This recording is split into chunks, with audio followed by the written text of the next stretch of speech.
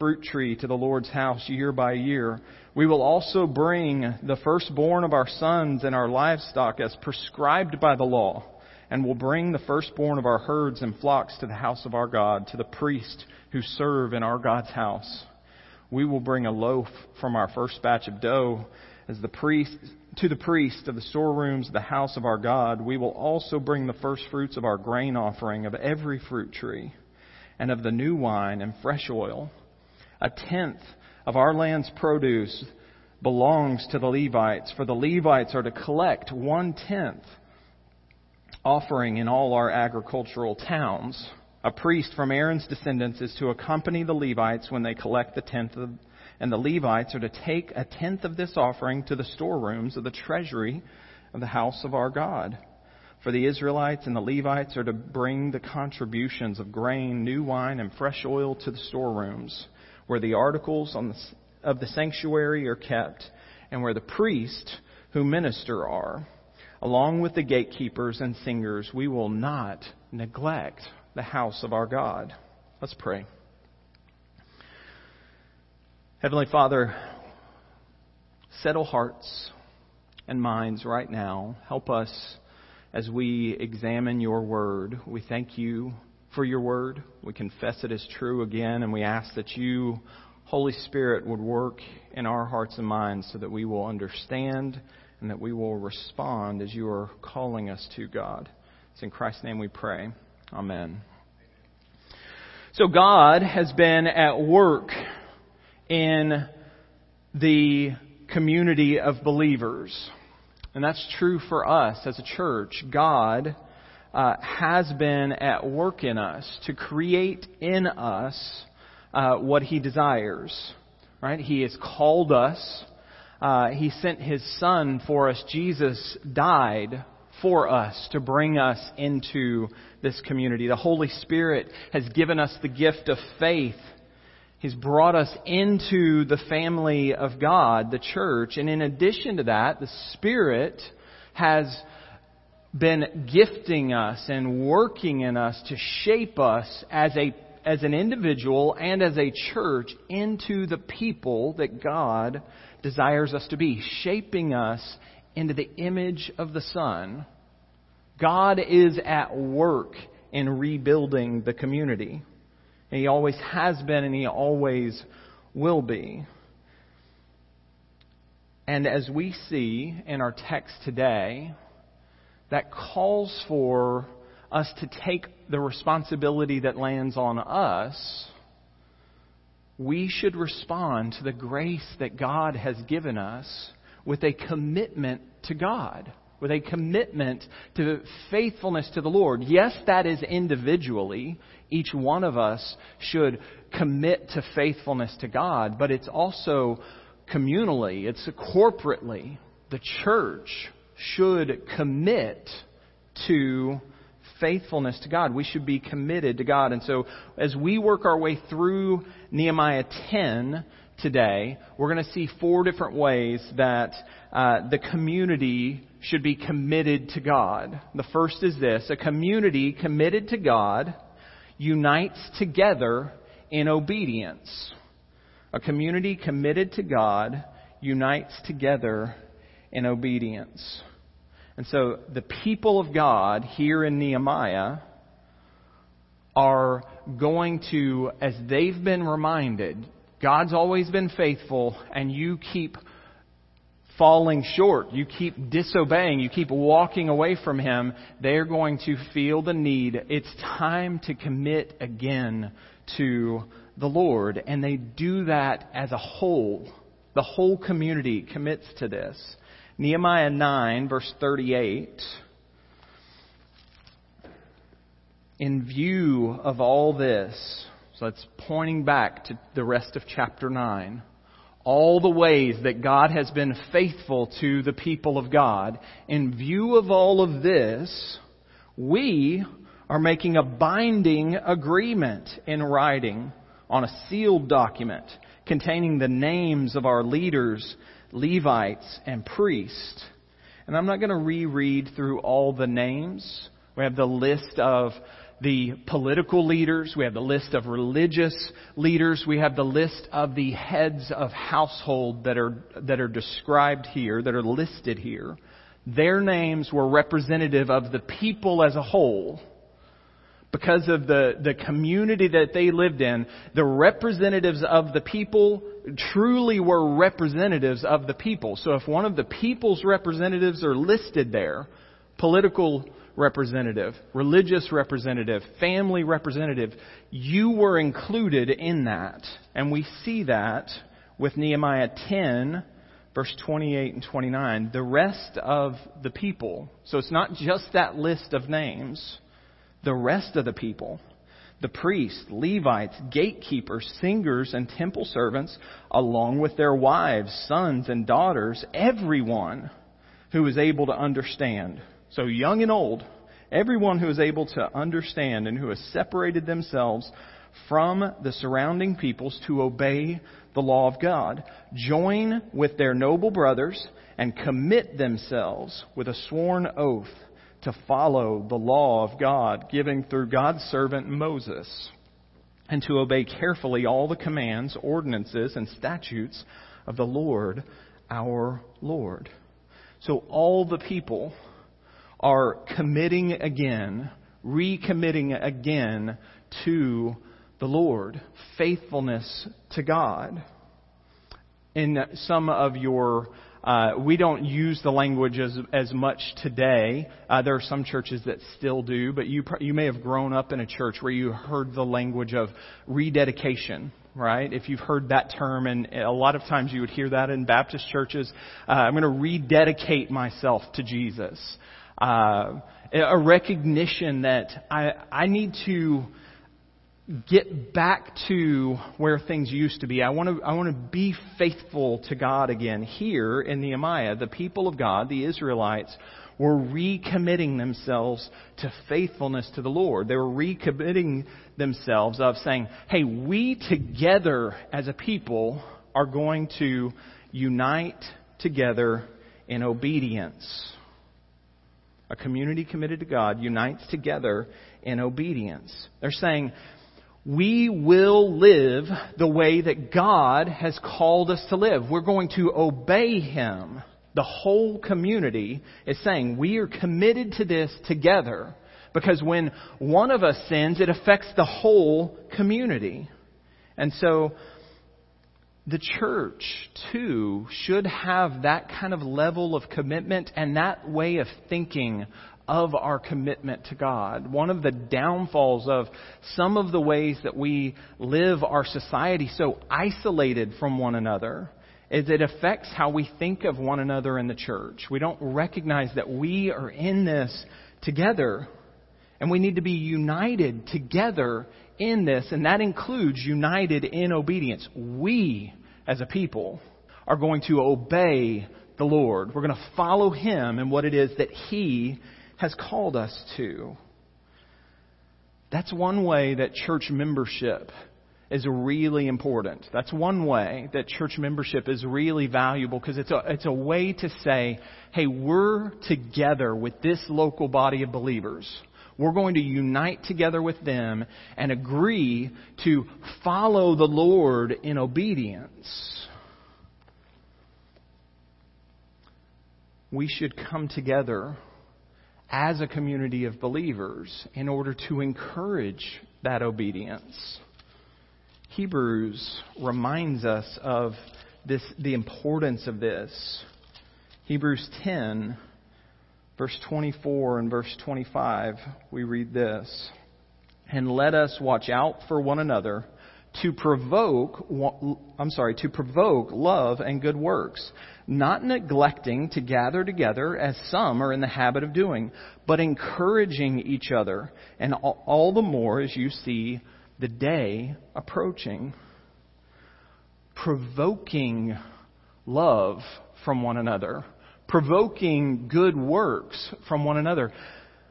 The author of Hebrews is saying, don't neglect gathering together with the body of the saints. Don't neglect gathering together for worship for the purposes of encouraging One, encouraging in the hope that we have because of the finished work of Jesus, but also encouraging in the work that the Lord has for us. Encouraging in the commands that the Lord has for us. So, church, we are in this together. No Lone Ranger Christians here. God has brought us into a community. And at Dogwood Church, let's be a community of believers that is united in obedience. Obedience to the Lord. Obedience to the gospel mission that He has given to the church. And let's encourage one another in that. Let's walk alongside of one another with that purpose of an encouragement towards each other to follow the Lord faithfully. Living out in obedience to the one another commands in the New Testament. Tim has shared with us on a couple different occasions the importance of all those one another commands in the New Testament. Loving one another, bearing one another's burdens, and so many more. Let's live those out faithfully. Let's be obedient to those faithfully. And let the Holy Spirit work in us to unite us on His mission, on the gospel mission that God has given the church. The second thing from this text is this: a community committed to God guards against idolatry. A community committed to God guards against idolatry. Now, the verse is going to talk about marriage back in Nehemiah 10, but there's a specific reason for that. Nehemiah 10 and verse 30, this is where we get to the list of, now they've committed to following all of the laws. That's what verse 28 and 29 says. We're going to faithfully follow the commands of the Lord. All of them. Here, they're going to make specific vows about some different things. And one of those things is going to be about marriage. We will not, this is verse 30, give our daughters in marriage to the surrounding peoples, and will not take their daughters as wives for our sons. Well, what does that have to do with idolatry? Well, everything. When we look back at the Old Testament commands for that, the intermarriage laws of don't marry people from these other lands had nothing to do with race. And some of you may have heard that at some point in time. There are people who have completely distorted theologies and said, oh, this is talking about racial intermarriage. That is false. That is not what God's Word is commanding here.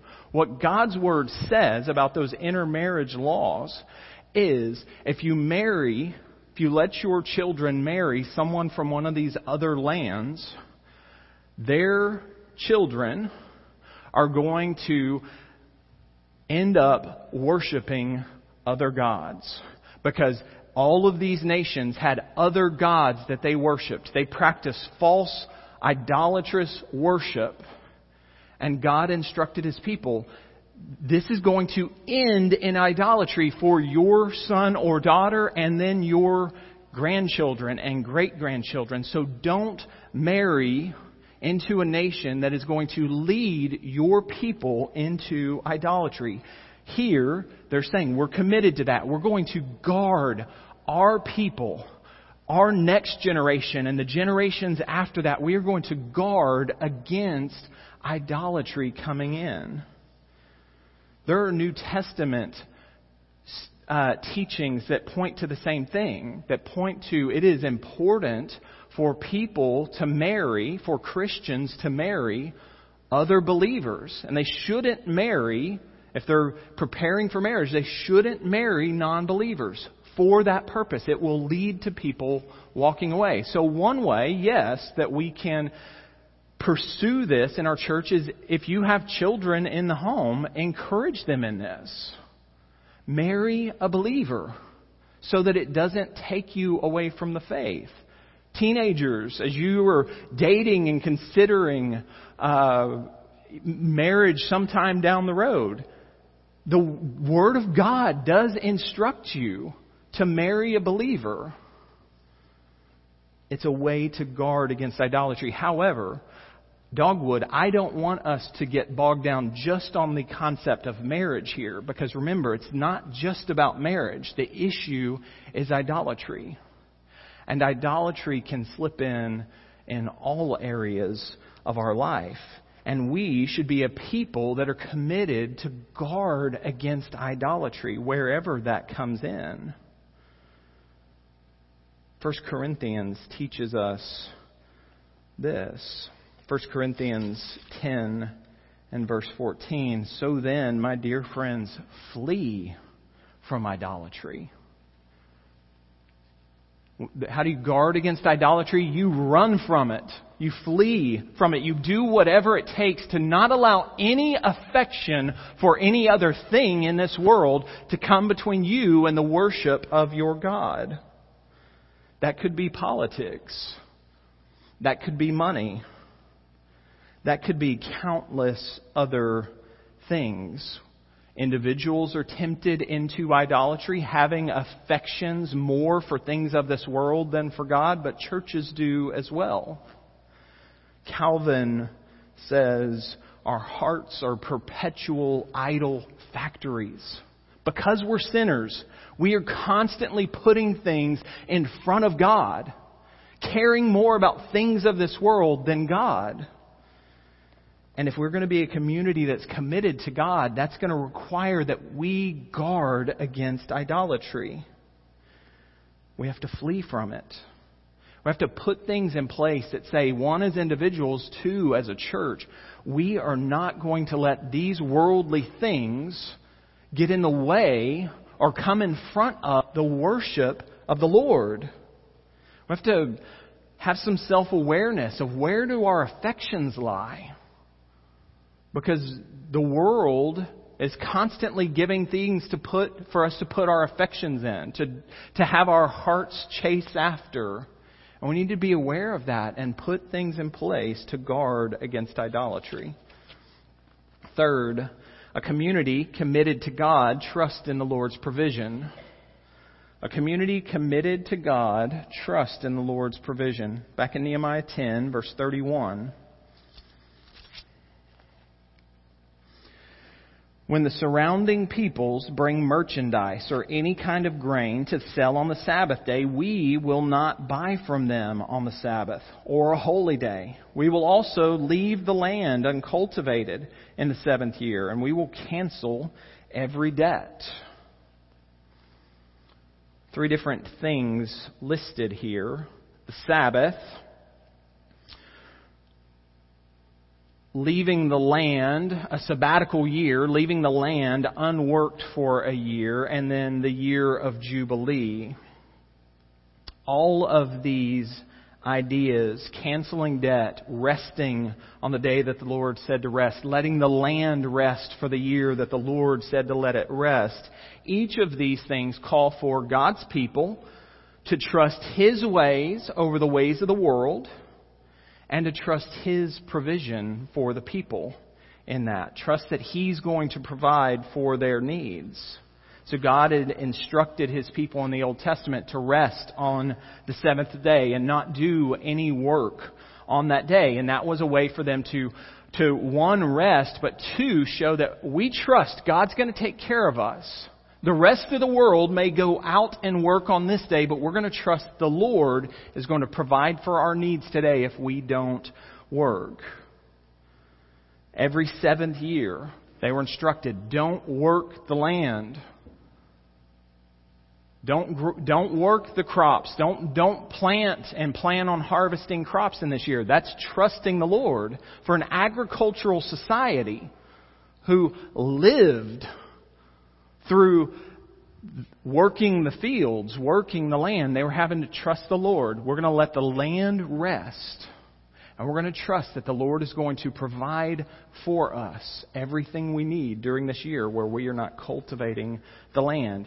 The year of Jubilee and canceling of debts and releasing lands back to landowners, all of that was trusting. I'm going to trust the Lord. This person may owe me this much money. I'm going to trust the Lord with this. I'm going to trust Him to still provide and care for me, and I'll have everything that I need. And this is a way that God is caring for them as well.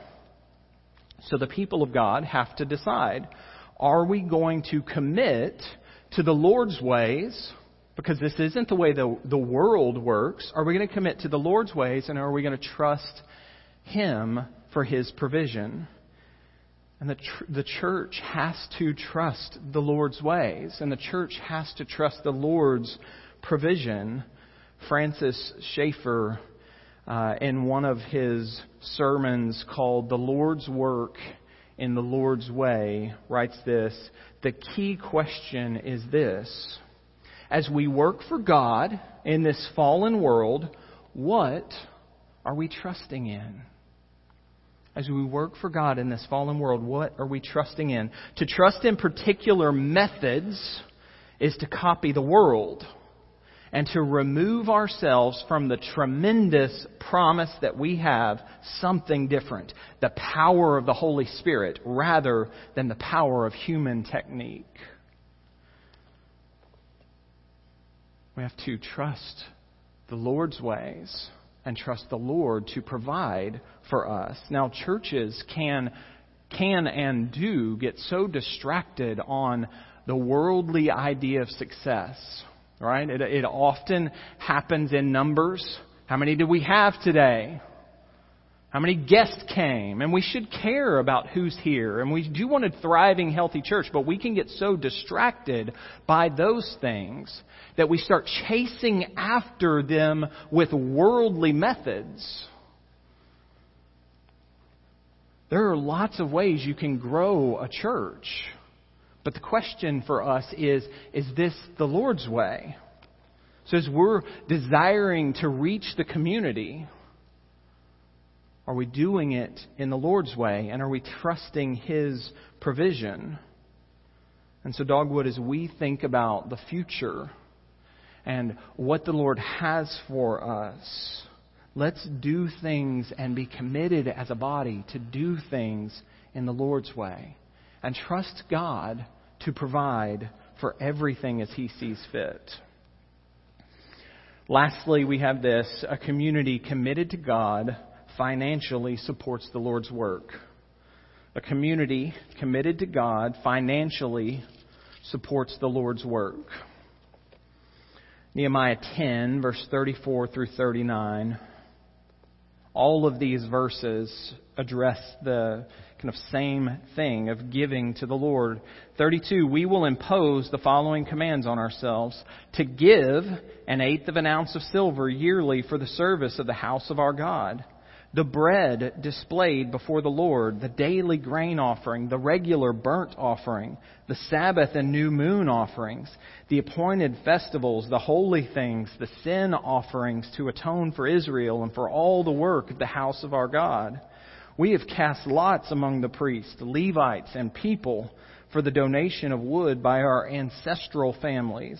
At the appointed times each year, they are to bring the wood to our God's house and to burn it on the altar of the Lord our God, as it is written in the law. We will bring the first fruits of our land and of every fruit tree to the Lord's house year by year. We will also bring the firstborn of our sons and our livestock as prescribed by the law, and will bring the firstborn of our herds and flocks to the house of our God, to the priests who serve in God's house. We will bring a loaf of our first batch of dough to the priest at the storerooms of the house of our God. We will also bring the first fruits of our grain offerings of every fruit tree and every new wine and of the new wine and the fresh oil, 1/10 of our land's produce to the Levites, belongs to the Levites. For the Levites are to collect 1/10 offering in all our agricultural towns. A priest from Aaron's descendants is to accompany the Levites when they collect the 10th, and the Levites are to take 1/10 of this offering to the storerooms of the treasury of the house of our God. For the Israelites and the Levites are to bring the contributions of grain, new wine, and fresh oil to the storerooms where the articles of the sanctuary are kept, and where the priests who minister are, along with the gatekeepers and singers. We will not neglect the house of our God. So to give money and offerings to the house of the Lord. They're to give offerings for the house of the Lord. Give wood to God's house for the burning of sacrifices. Give the first fruits to the house of God. Give the firstborn to the house of God. Give tithes to the Levites for the work of the Lord. Fill the storerooms of the Lord's house and the treasury of the Lord's house. All of these are financial commitments. And they are all financial commitments so that the work of the Lord can continue.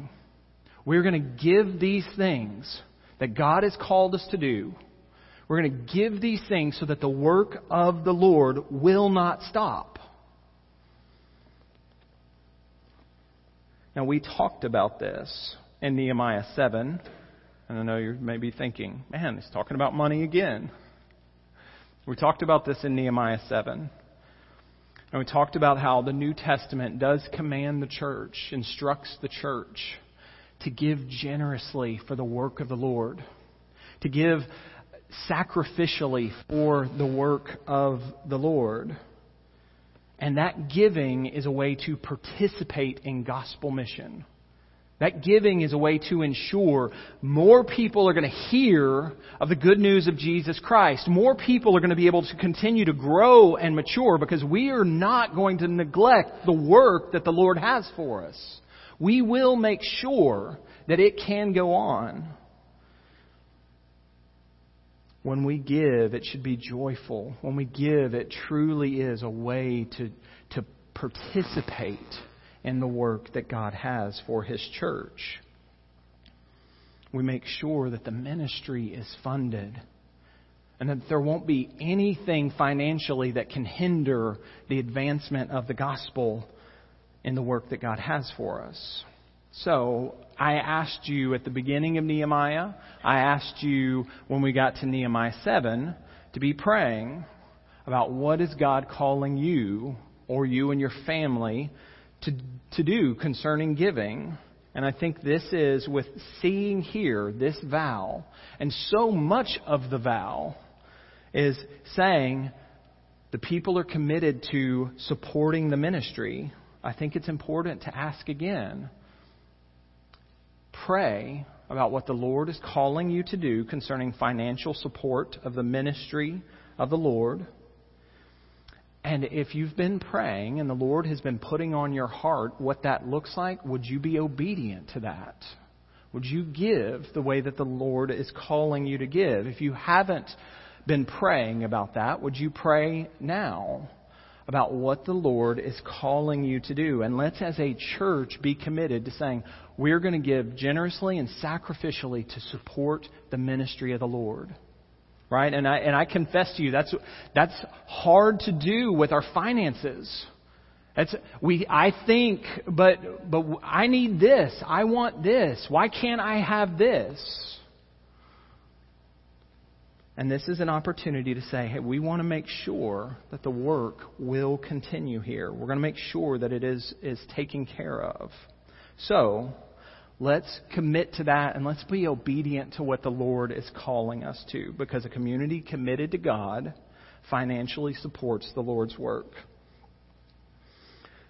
Remember, in all of these, this should never be a checklist of things to do. Okay, well, I did this and I did this. All of these are commitments that they are making not to earn anything from God.